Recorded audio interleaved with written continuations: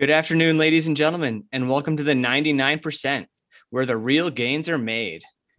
We are back with Elliot Bassett. Hey, everybody. And we have a special guest. We have Coach Greenleaf, the head coach of Skidmore Swimming and Diving. She's been the head coach for going on 20 years now? Exactly. And she was fortunate enough to coach me like 20 years ago. So I'm super excited to have her on. This is a fun podcast for me because I have two people that have coached me at various points in my career that I get to talk to at the exact same time. So yeah, I'm pretty excited about that. And I guess the main topic we're going to kind of talk about today is how swimmers progress and maybe what triathletes can take away from that instead of just triathletes going to the pool and trying to swim hard. And as we get started here, I want to talk a little bit about like the Skidmore program, because I don't know if a lot of people really have a good handle on like what a Division III program kind of looks like. I know when I was there, we had some people that walked on the team that had never swam competitively before. And then we had some people that have been swimming competitively their whole life and were, moving up and down the pool pretty well. So can you kind of run us through what your program looks like and maybe brag a little bit about where it was when I was there, when we had, I don't know, a men's team of 6 to how you guys are doing now? Thanks, Jesse. It's great to be here. Definitely a huge transition in the last 19 plus years in terms of where the team is. Started out with, as Jesse said, I think we had 6 guys and 10 gals, couple down at the other end of the pool on the diving boards. We're up to 22 women and 24 men. And obviously as the depth has changed, so has the quality of the athlete that we're able to recruit and draw to Skidmore. The majority of our athletes come in having a club and high school swimming and diving background, depending on which end of the pool they're at. There are a couple still that come in maybe and haven't, swum year round, maybe just a high school only athlete. I think that happens a lot less now than it used to, but I think that's also a byproduct of sports specialization, across the country, and not just necessarily, where we're able to now draw from as a school recruiting, more and more successful athletes. But there's certainly still a lot of development to be had in the team that we have. And as far as you asked a question earlier, what was the first part of the question about D3 swimming? I think it's just about balance. They get to really embrace high level academics while also getting a chance to, see what they can do in terms of their potential in the pool. And like, how often are you guys swimming right now? Or I guess not right now, but when you're in season? Yeah, so I think the big limiter is we're allowed 19 weeks that we're allowed to train them. So we start at the end of September, we go through the end of February, where Division I is going to be able to continue in that off season with their coaching staff. We offer 10 to 11 workouts per week. We require 5 or 6. So the minimum that they're doing is 2 hours every day in the water, 1 day a week off, and then twice a week in the weight room. Some of them will swim an extra 2 workouts a week for maybe another hour and a half. So 2 mornings a week in addition to their 5 or 6 afternoons a week. Kind of depends on what their specialization is. We tend to keep, our folks that are more distance oriented in the water a little bit more than our sprinters, just because that's what they need physiologically. Is that self-selected, or is that more like guided by you and your staff? For the most part, it's a one-on-one decision between the coaching staff, myself, and the athlete. But it's not just, hey, you're a really great distance swimmer, you need to do doubles. You're not a great distance swimmer, you don't need to do doubles. Our best female distance swimmer never did doubles while she was here. Many others have. It's really a decision based on how they're doing and their development. I think for some of our distance athletes, they need that extra work, especially because of what they did prior to Skidmore. Mm-hmm. For others, if they try to do that, it burns the candle at both ends, and then their overall training suffers. And maybe, if we kept kind of pushing, we'd be at the risk for overtraining. So I think it's just something that we're sensitive individually to. And so you have 46 folks in your program right now. I'm actually curious, as you've built it over the years, has it gotten easier to give people more flexibility because they always have a training partner, or is it just more balls in the air or some combination? Does that make sense? Yeah, probably a little bit of both. Skidmore, like other Division III liberal arts institution, has a rigorous academic schedule. So the reason that we have those 2 practices a day, so that, if they have a late afternoon lab, they can come in the morning that day all semester instead in the afternoon. Yeah. But now so then we're juggling what their academic schedule is, what training group they're in, and the disparity of athletes between, men and women and different abilities. So sometimes it's a little bit of a big juggle to make sure that you have folks that are training together appropriately in the right lane, since we only have a 6-lane pool. Gotcha. Is that the pool you swim in, Jesse? I assume so. Yeah. I don't know. You assume so? Okay. Yeah. Absolutely. That's awesome. Yeah, even just thinking about 46 people all at once, that's a big crew. That's cool. We don't do it very often. 1 day a week at most. The rest of the time they're split up because, take 6 divers out, you still have 40. It's a lot of people in lanes, and that would make me lose my mind, I think, a little bit. My assistants would be questioning our sanity. Before we get into triathlon specific stuff, just from a swimming standpoint, I'm curious. You mentioned, you break you said sprinters and distance swimmers, but like how many different groups and how do you label your groups? And then what is kind of the breakdown of what that might be? And I know it's constantly changing, but like, what's the general, like, what do you name them and why, and who falls in that group? And then what's like the physiological reasoning behind that from your perspective? That's a huge question. That question just got really big. That's okay. That's a question I get a lot. We're good. Okay. Let's hear the answer. Well, that's a recruiting question, right? So yeah, trying to figure out where they want to go swim. They want to know that exact question. So we're going to break down into basically 3 groups. We have our sprinters. Those are the folks that are predominantly swimming 50 and 100. So most of their races are going to be for women, under a minute, for men, under hopefully 52 seconds for the most part. And then you have your strokers. Those are your folks that are predominantly swimming your 100, 200 distances.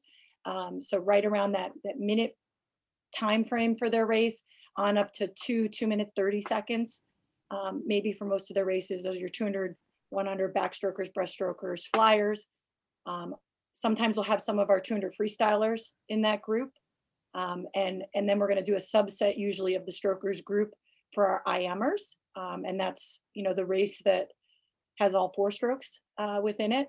So oftentimes there'll be a little subset for how the stroke group is going to be swum for someone who's purely an IMer, a day or 2. And just so you know, most of our listeners will get all your swim lingo. And if not, they're going to reach out to one of us and ask. So just okay, cool. Dive all in. We'll follow along. Perfect. And then the last group that we have is our distance swimmers. So 500, 16, 50,000, maybe 400 IMers in there, depending on the creativity of the set that day. Okay. Alrighty. And then, so then you'll have some workouts where you're like, okay, well, today the 200 free in the distance is doing the same set. No, or not too often. Probably not. Okay. Usually on Mondays we do that. Mondays tend to be everybody together.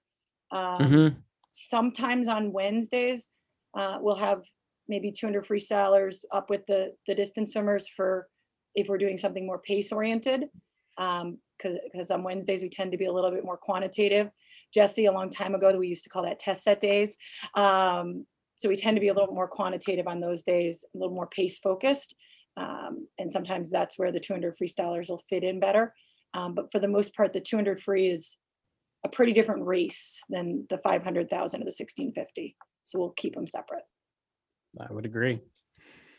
That actually kind of rolls nicely into a question I had, that do you have like kind of a weekly schedule like that, where like Monday is kind of like whatever aerobic day, Wednesday is test set day? Do you have like a flow that you kind of stick to throughout the year? I do. I think it's good for them mentally to kind of know what they're coming down to Mhm. a little bit.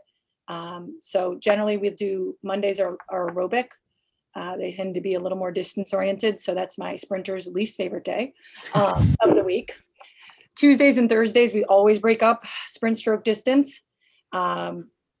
Wednesdays, we'll tend to break up still sprint, stroke, distance. Sometimes it might just be short and long because, as I said, it tends to be a day more focused on quantitative stuff. So we're doing, either recording, best average times. We're doing all outs off the blocks. We're doing pace work. Kind of depends on where we are in the season in terms of what the actual set is. But it's going to be more timed and more specific in that way to their races. Fridays are a little bit of a catch as catch can because, we're going to be racing a lot of Saturdays over the course of the season. So we generally won't do a sprint set on Fridays. We might break up again, short and long or stroke and distance, or do something all more anaerobic work for everybody. Just because the sprinters won't have enough recovery time if we were to do a true power set going into a competition on Saturday, say at 1:00 with a late Friday afternoon practice. About how many meets do you have a year? About a dozen over the course of the season. So about 8 dual meets, 3 invitationals, and then our Liberty Lake Championship. Okay. And then I should know this, but I don't. I'm assuming there's a nationals, but then you qualify out of your just times from the year? Correct. So national in the middle of March. If a swimmer qualifies for that, we can extend our season through that. Okay, but there's not a regional or anything. So it kind of, okay. For most swimmers, then it just ends at conference, which you've got a set date. So then do you build those 19 weeks pretty specifically to that conference meet then? 100%. We'll do a focused meet at the beginning of December, something where we'll do a little bit of a taper, a little bit of a drop that we focus on just to kind of give the coaches an idea, especially for the freshmen, how they're responding to the training that we've been doing and kind of make sure that we have a clear sense of what events people are going to be focusing on for the second half of the season. And then it'll be all in and all focused for the end of February. Jesse, can I ask a taper question? Yeah. Okay. Sorry, I think it just froze. Well, we're gonna get to triathlon stuff, I swear. But so because you have those 3 groups, and then I'm curious, like, do you have a general kind of taper, and is it different between the 3 groups? And then so that's the first question, and then the second question is specifically, how do you taper your distance swimmers, and like, what's your philosophy behind that? Yeah. So I'm a big believer in taper is an art and a science. It's not just, decrease by this percentage every day and have it work. I wish it were that sometimes. I'd probably be able to nail it all the time. But I do think here at Skidmore, we've had some pretty good success with tapering our athletes. But it's definitely driven by sprint, stroke, and distance. And also by gender, by men and women and body type, frankly. There's just. So you'll break down different swimmers in the same group of the same sex because you're just paying attention. So like, what's the extreme of the longest taper versus the shortest?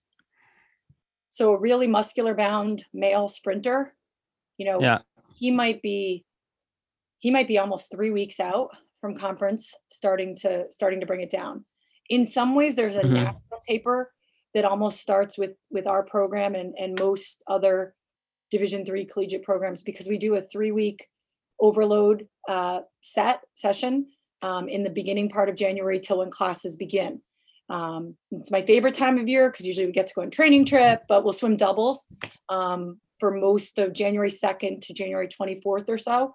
And then as classes start, we start to edge down back into single sessions for the majority of our athletes. So there's already kind of a taper beginning, even if they don't feel like it's taper, because the stress of school pushes them, into other types of stress and other types of fatigue. But yeah, maybe 3 weeks for a really muscular male sprinter. So then what's the general breakdown for your distance swimmers, both male and female? Yeah, probably Men, again, they're going to rest a little bit more than most of our women. And depends on their background and their body type and honestly what they tell us. Because I think sometimes what they believe works for them will work for them regardless of the physiology. So we lay it out from 14 days for the general group. Distance probably going to start to notice a difference 10 to 7 days out. They're going to start to feel like, okay, we're resting a little bit more. That's about the time that we phase down weights. That's about the time that we take away doubles. If they've been doing doubles, it's about 2 weeks out. So they're going to start to notice those differences then. They're not usually going to see a major drop in volume of work until probably 5 to 7 days out from championships.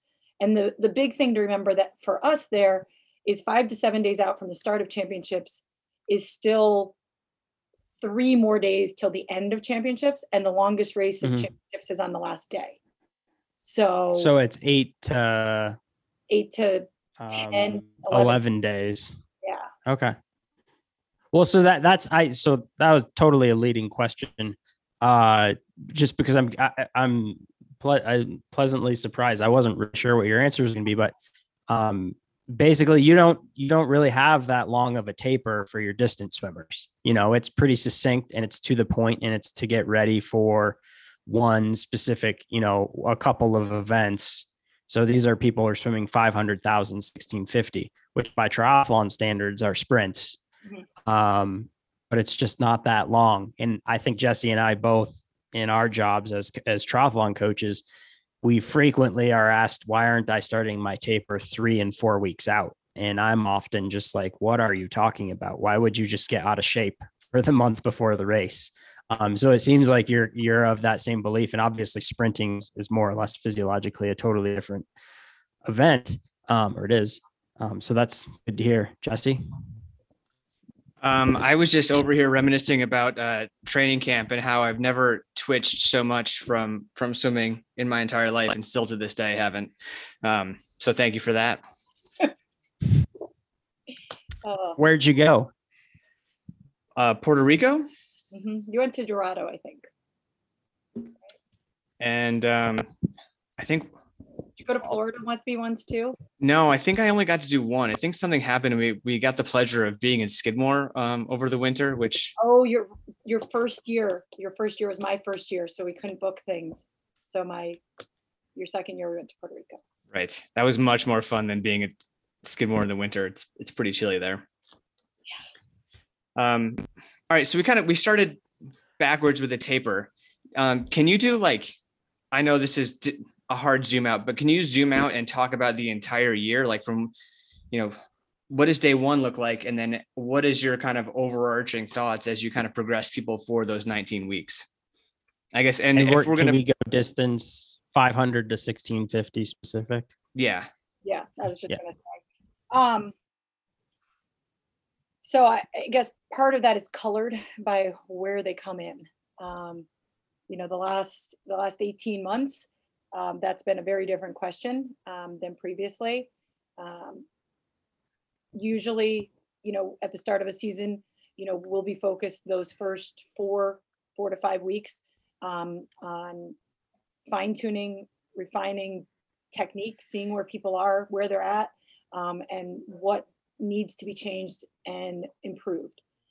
We spend a lot of time during that piece on stuff that doesn't really apply to triathlons, turns, underwater work. That's a huge focus in competitive swimming right now. And especially for distance swimmers, the number of walls that they're going to do in a 1650, you really got to hammer that home. So we'll start with a pretty good emphasis on that during those first 4 to 5 weeks. And then on general conditioning. So we'll probably do more longer, maybe overall slower swims during that time than we do as we progress later into the season. Later into the season, it will become more pace specific, and the varying amounts of rest, as we start moving into talking about holding paces on, sets of 50s, 100s, 125s, early in the season, they'll get lots of rest when we're trying to target those paces, or the paces will be, pace +2, pace +3, so that they can be successful. And then as we move later into the season, the amount of recovery time that they're going to have when they're trying to hold that pace is going to drop a little bit, or the target is going to become, really hitting exactly where they need to go to meet their goal times. So that will change over the course of the season. I think the other thing that we try to do is we try to use our mesocycles based on kind of how we are academically here. And obviously in the triathlon world, that's maybe less important. But at Skidmore, I know that the first week that we get going is usually the first third of the semester. So they're going to have their first papers, their first exams, and it's going to be a super stressful week for them. So we won't hit it super hard that first week. We'll build in gradually with intensity.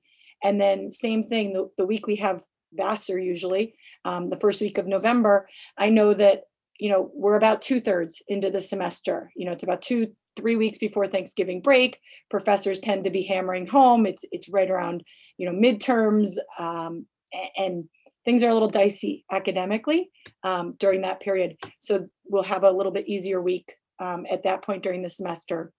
And that'll set us up for a bit of a drop taper at the beginning of December. And of course, the challenge becomes that they head home for final exams and study days, right after that period, for usually about 2 weeks before they're back with us. So then we have to, make sure we get them on their honor to keep swimming so that they're ready to go, when we're back on campus on January 2nd. But we definitely will jump in a lot more aggressively, right back into our goals and our training in the beginning of January, because there's been a shorter break. We know exactly where they were 2 weeks before in terms of conditioning and training. So we can kind of jump right back into it. And, that's when we'll really overload for that 2.5-3 weeks of, distance training, certainly the highest volume that we're going to do all year, since we'll swim 5 or 6 workouts on of doubles and then a workout or a day off, depending on where we are within those 3 weeks. And so for the distance specific, you do your training camp, and that's 3 weeks, you said, right? Yes. And when you come back, sprinters will certainly taper off, but they're coming back and they're in school, so they can kind of only do so much. So yes, they do less, but it sounds like you actually still are hitting it pretty hard for another 3 or so weeks before you start that taper Right. for the distance swimmers. Yeah. And so then, is that true? Okay. We're hitting it pretty hard for all. So of a lot of your early January through the first or second week of February, because we're transitioning to doubles for everybody down to singles for the majority of them. So they're automatically getting some pretty substantial reduction in volume, at least. So oftentimes that period, we really keep the intensity up of what we're doing. And so is the intensity just faster swimming, or is it more larger volume of intensity for your distance swimmers in particular? It's probably a bit of both. It's asking them to do repeats that are, a lot more challenging and a little bit less rest. If you give a distance swimmer, say, a set of, 600s freestyle on 7, it's only 42 minutes. But they threw down 3,600 yards in pretty short amount of time. And that short, intense set isn't one we do very often. But if it does happen, it happens something in that end of January, early February time.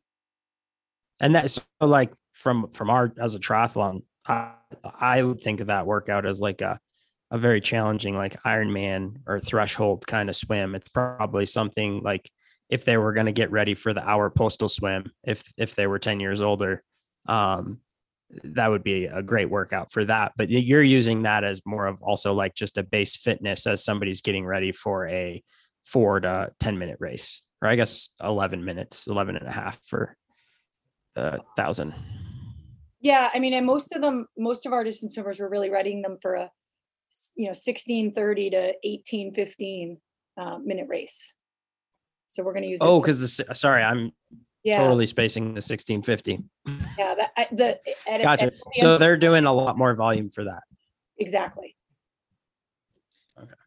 So for a workout like that, how far away would they be from their goal pace? Like, would you give them like a target pace that's, like you were talking about in plus seconds for that, or would that just be? That would for most of the times when we've given that type of set, it's just been a make it, go make it.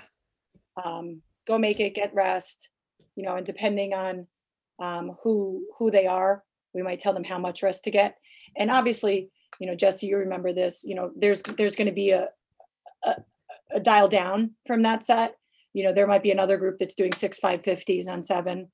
I don't think we have anyone that would be doing 500s on 7, but we might, rewrite the set so that a different group is doing, 600s on 730, something like that. Gotcha. Yeah, that makes sense. I'm just going to ask another workout question. So that for your 1650 group, what would you say is the most amount of volume at goal 1650 pace you'd give someone in a workout? So obviously, like, you could do 20 by 100 on whatever the send off is at goal 1650, but like, so that's 2000. But like, what's the highest amount for your fit swimmer that can do the most volume? What would you say is the biggest workout you've given someone? I'm thinking. Early in the season, probably no more than 400 to 500 yards, at their pace. Mm-hmm. Yeah. Later in the season, that end of January, early February time, we might have them trying to do, 1 to 1.2 times the distance of the 1650. So somewhere between, 16 and 20 100s at pace. Yep. But never substantially more than,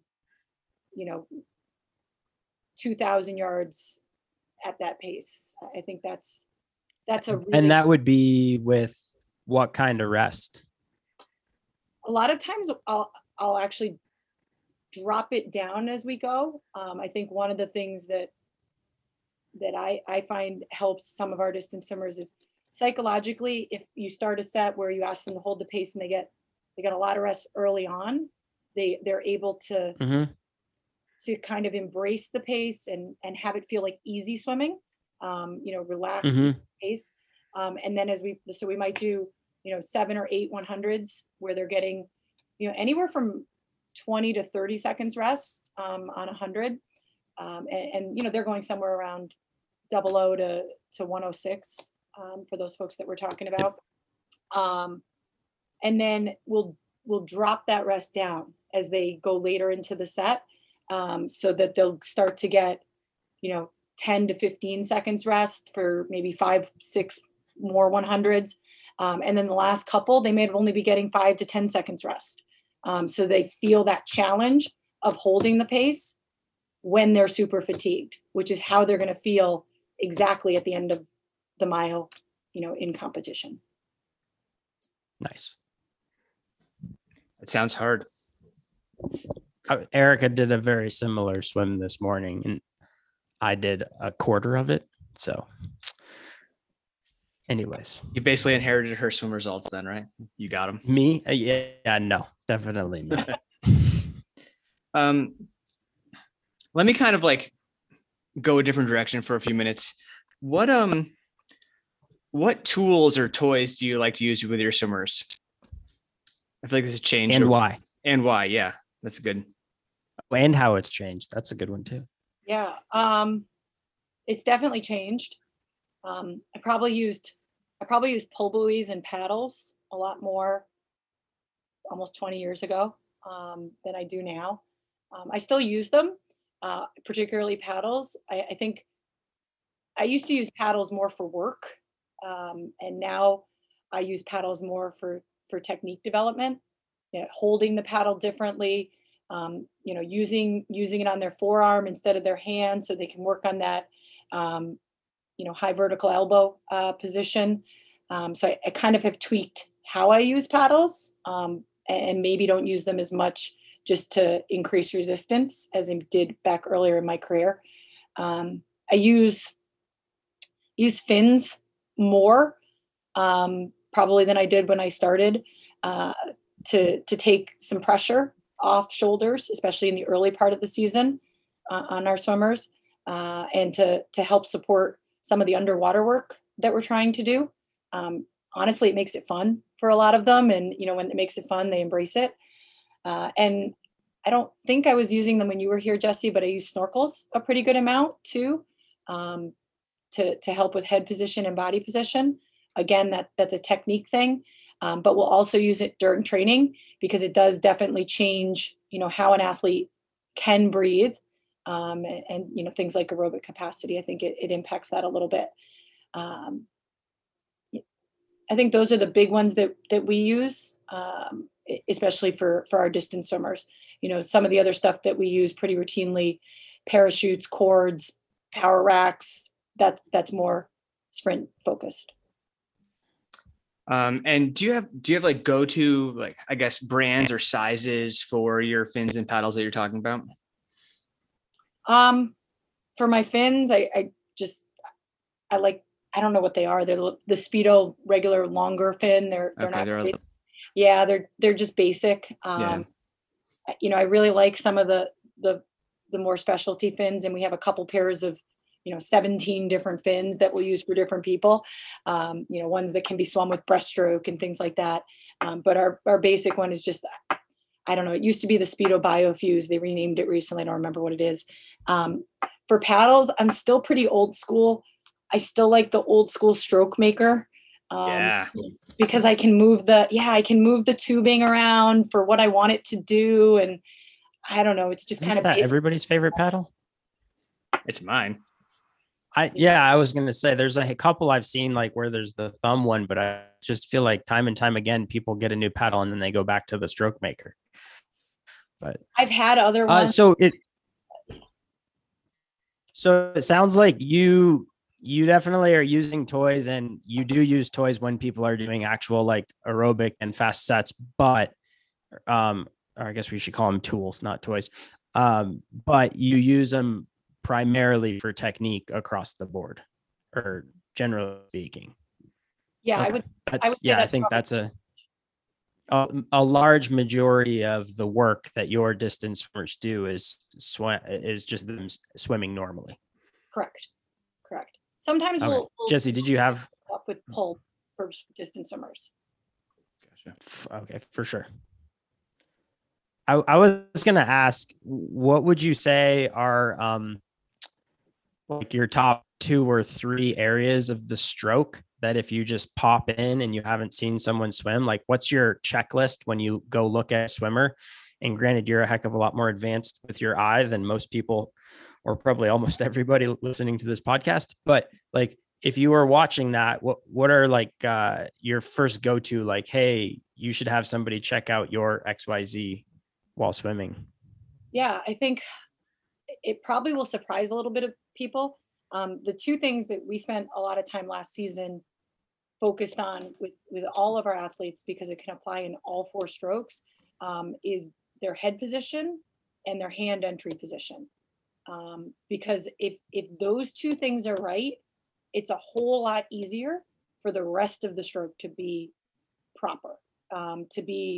You're setting yourself up to be able to be propulsive.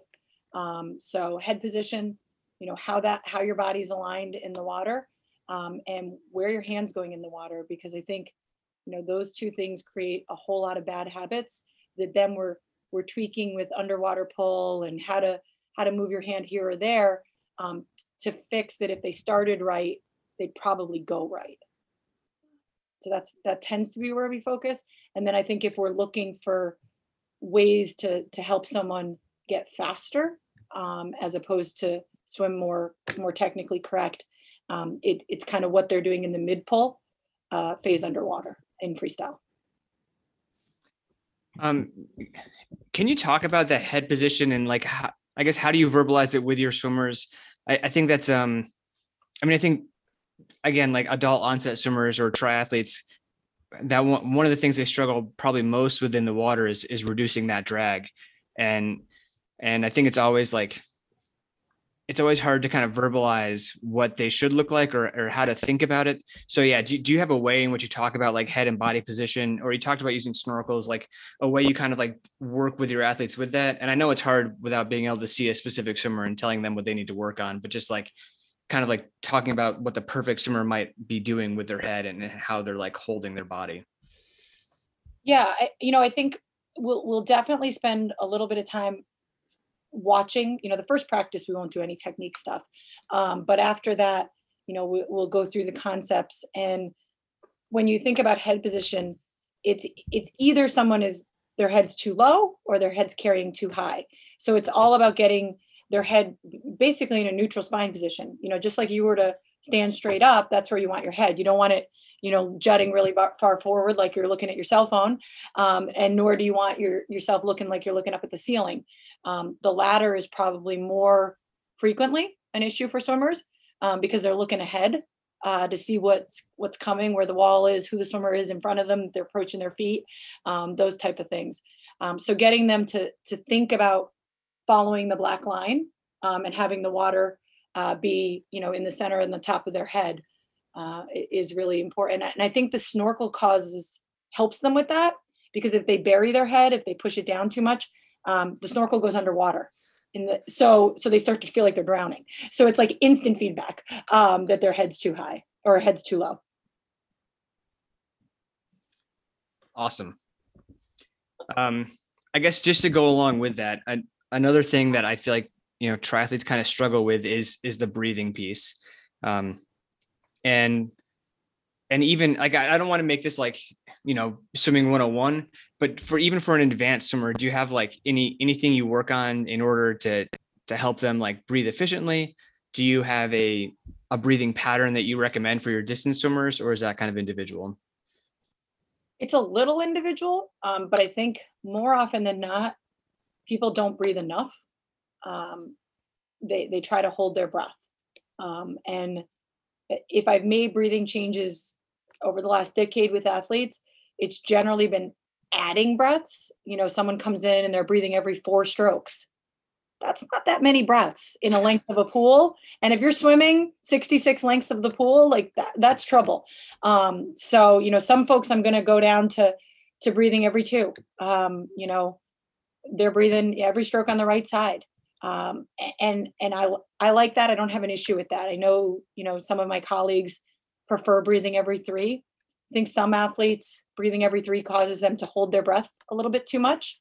So I don't jump into that immediately. I do think some of our athletes need the breathing on both sides from a rotational aspect, so that they get, that left side, right side equivalent rotation within their whole body with their breath. So we'll go, 2, 2, 3. So they'll breathe twice on one side, 3 strokes, then breathe twice on that other side.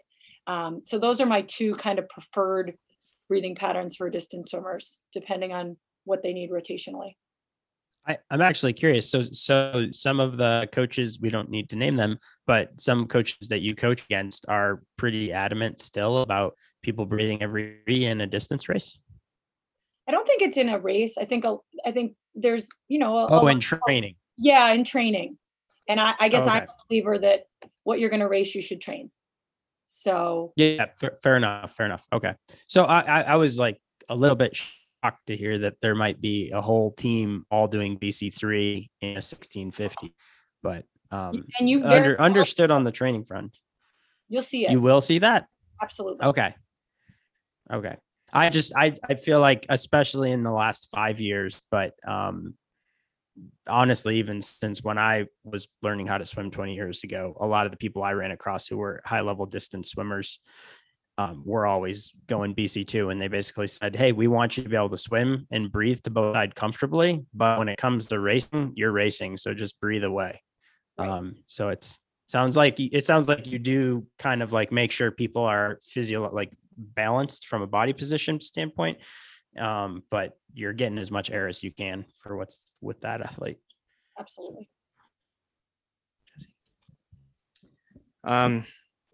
Last kind of swimming 101 question I have for you is on the kick for distance swimmers. And again, this is when we're thinking about triathletes here who are often in a wetsuit, do you have like a kick pattern, or is it just kind of natural for the athlete? Oh, kick is such an interesting thing for a distance swimmer, right? I don't, because I think it's so individual. I think you got to look at how the person is in the water. A lot of times we'll emphasize to our distance swimmers uh, doing a couple really good, strong, kicks off the wall. Not their underwater dolphin kicks, but once they start swimming, getting some good flutter kicks going. A lot of them really come from a place where they don't kick all that much. They don't want to fatigue their legs, and then 4 to 200 yards out from the end of the race, they're going to start to add that kick in as they increase tempo to get their speed up. Some of our distance swimmers, their kick is part of who they are, and it's driven, and they're 4 to 6 beat kick the entire time, all the time. But a lot of them come to us with not too much of a kick, and I hesitate to push too hard on kicking because sometimes it has a detrimental effect. It fatigues them too much. Sure, So yes. if they can maintain that body position, in the water with whatever level of kick they have, it's not something we spend an enormous amount of time on. So unless somebody had a real body position issue and a lazy kick, a slower beat kick, you wouldn't really have them increasing their kick. Not to an outside of the walls. Sure. Okay. Yeah, that's fair. And you have to remember, you're talking, once you add, you're probably only talking 15 yards of the pool. The pool. That I'm saying that they're not doing some type of kick. Yeah. For sure. Yeah, because every single person you're coaching, they're racing in a 25-yard pool. They're exactly. You're not racing long course. And so distance swimming is still heavily turned in right. 25. Right. You got 5 to 7 yards off the wall with your underwater kick. And then you're asking them to do, some good kicks right through the breakout stroke. You're probably at 10 yards at that point. So. Yeah, that makes sense. For your distance swimmers, I'm assuming they do speed work, like faster than race pace. What is the top end of your distance swimmers speed work? What does that look like? Is it the exact same as your sprinters? Is it, is 50 pace? Is it 100 pace? Maybe not the fastest one they ever do in the whole year, but like as your weekly fastest swim of the week, what kind of paces and efforts are they hitting, and what's your kind of thought process behind that? Yeah, I think that probably comes down to the fact that you've got to be a pretty versatile athlete to be a collegiate swimmer. Most of them at conference championships are going to swim 7 races, so they're probably going to swim the 500 and the 1650 as distance swimmers. Then they're going to swim some other third individual event. So, kind of thinking about who our athletes are right now. We have folks that are doing the 400 IM, the 200 fly, the 200 free as their kind of third event. So, and then they're going to probably be in relays. So they might be in the 800 free relays. They're getting the 200 free, or maybe the 2 or the 4 medley, or the 2 or the 4 free. So they're doing some all out sprint training that everybody on the team is doing. We're readying the entire team of 40 athletes to be able to swim a good 50, 100, and 200 freestyle. So they're doing that very similar, same work as a sprinter is doing.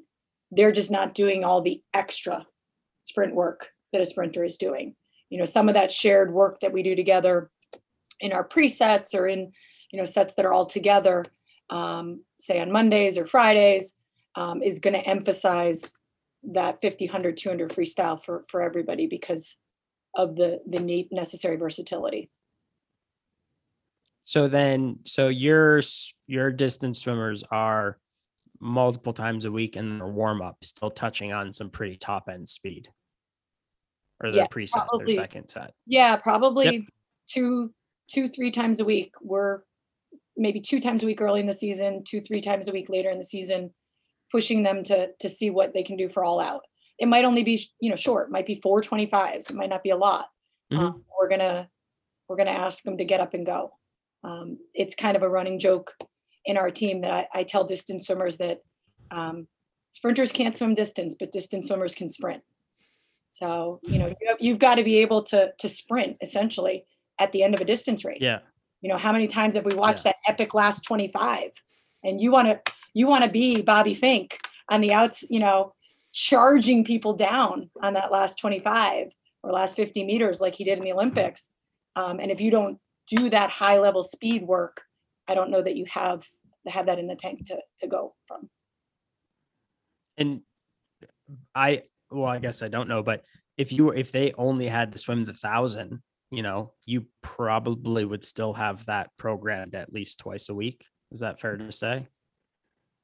Yeah, I think so. Yeah. I wish I had There's a lot of, there's just a lot of, I had a feeling, but there's a lot of people listening to this who maybe aren't sprinting all that often.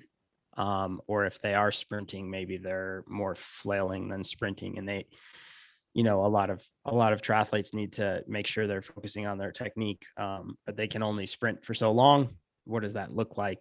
And just having a diverse array of speeds kind of helps everyone, especially a lot of the people that Jesse and I work with. Is that fair to say, Jesse?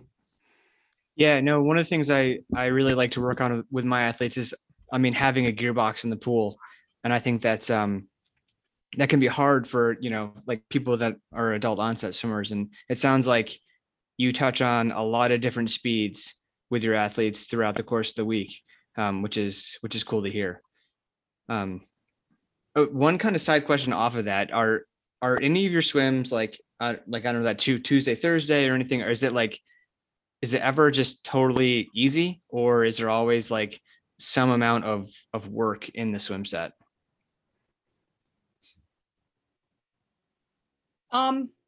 So I think sometimes it's hard to think that within a 2-hour practice there's going to be totally easy, because you're still moving. That's a long time in the pool. You're still moving for that long. You're right.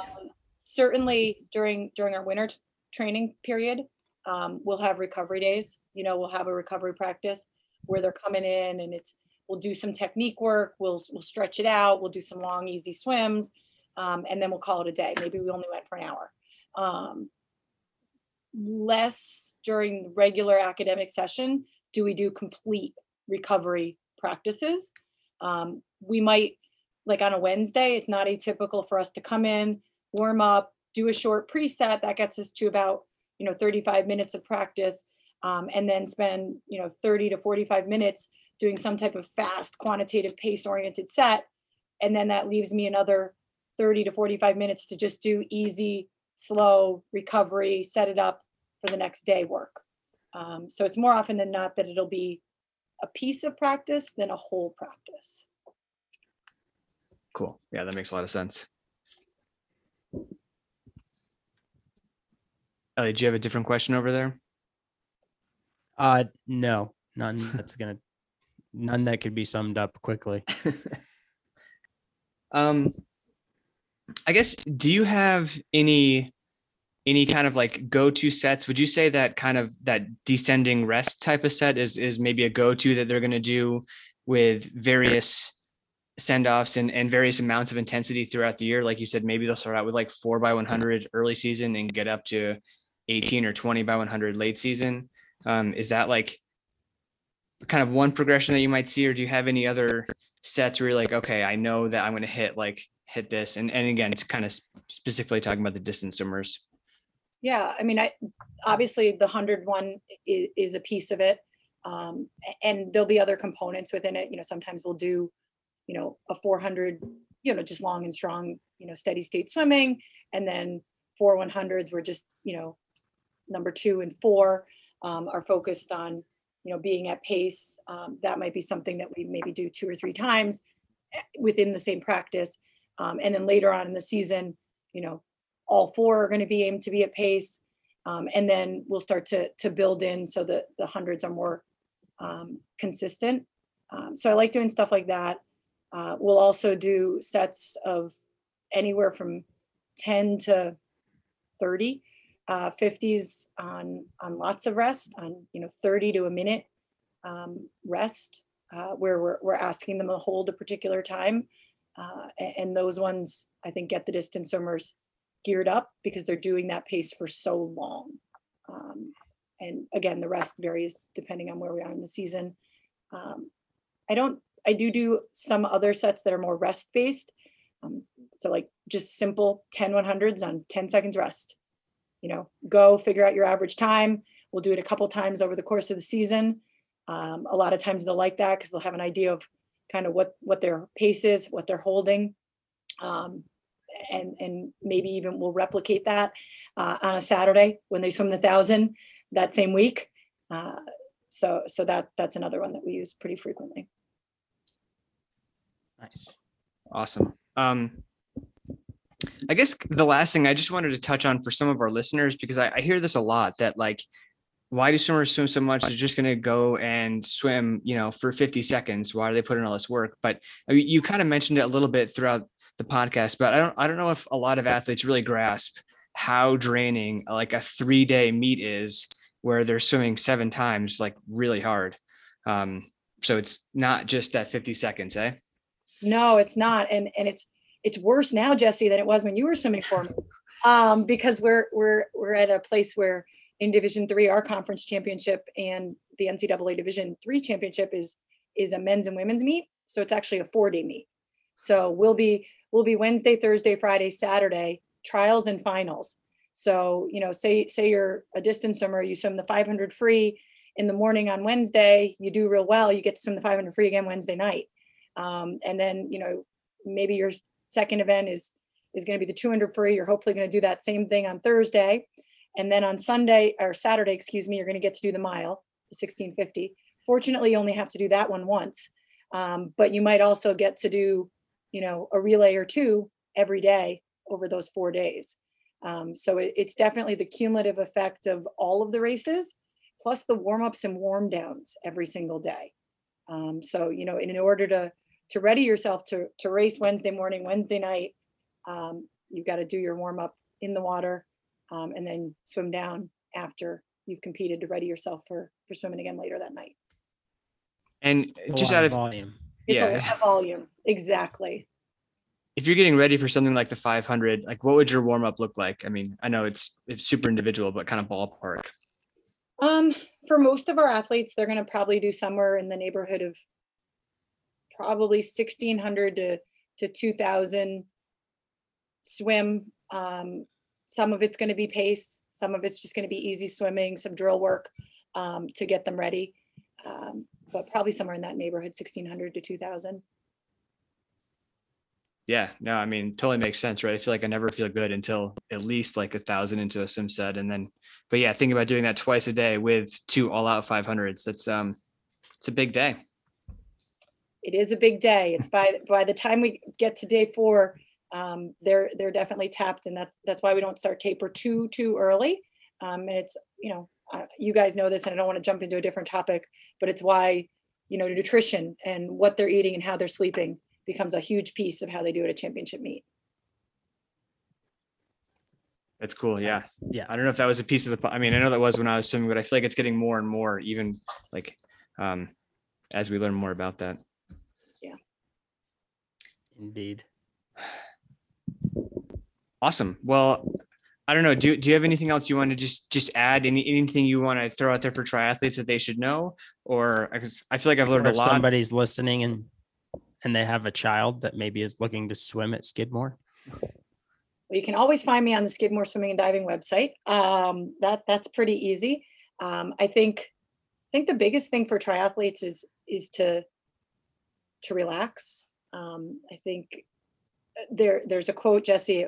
It was probably in the intro manual I gave you about nothing being more humbling than water, and that it kind of it is something that challenges and tests you.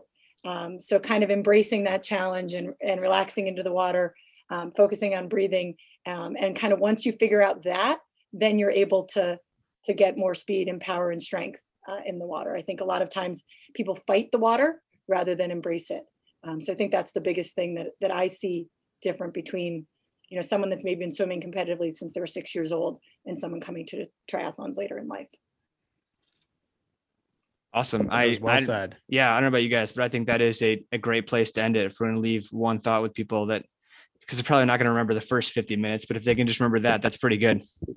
Be with the water. There you go. Thanks Well, for coming on, Jill. I really appreciate you spending the time with us. It was, I took notes, so that's always a good sign, I think. I did too.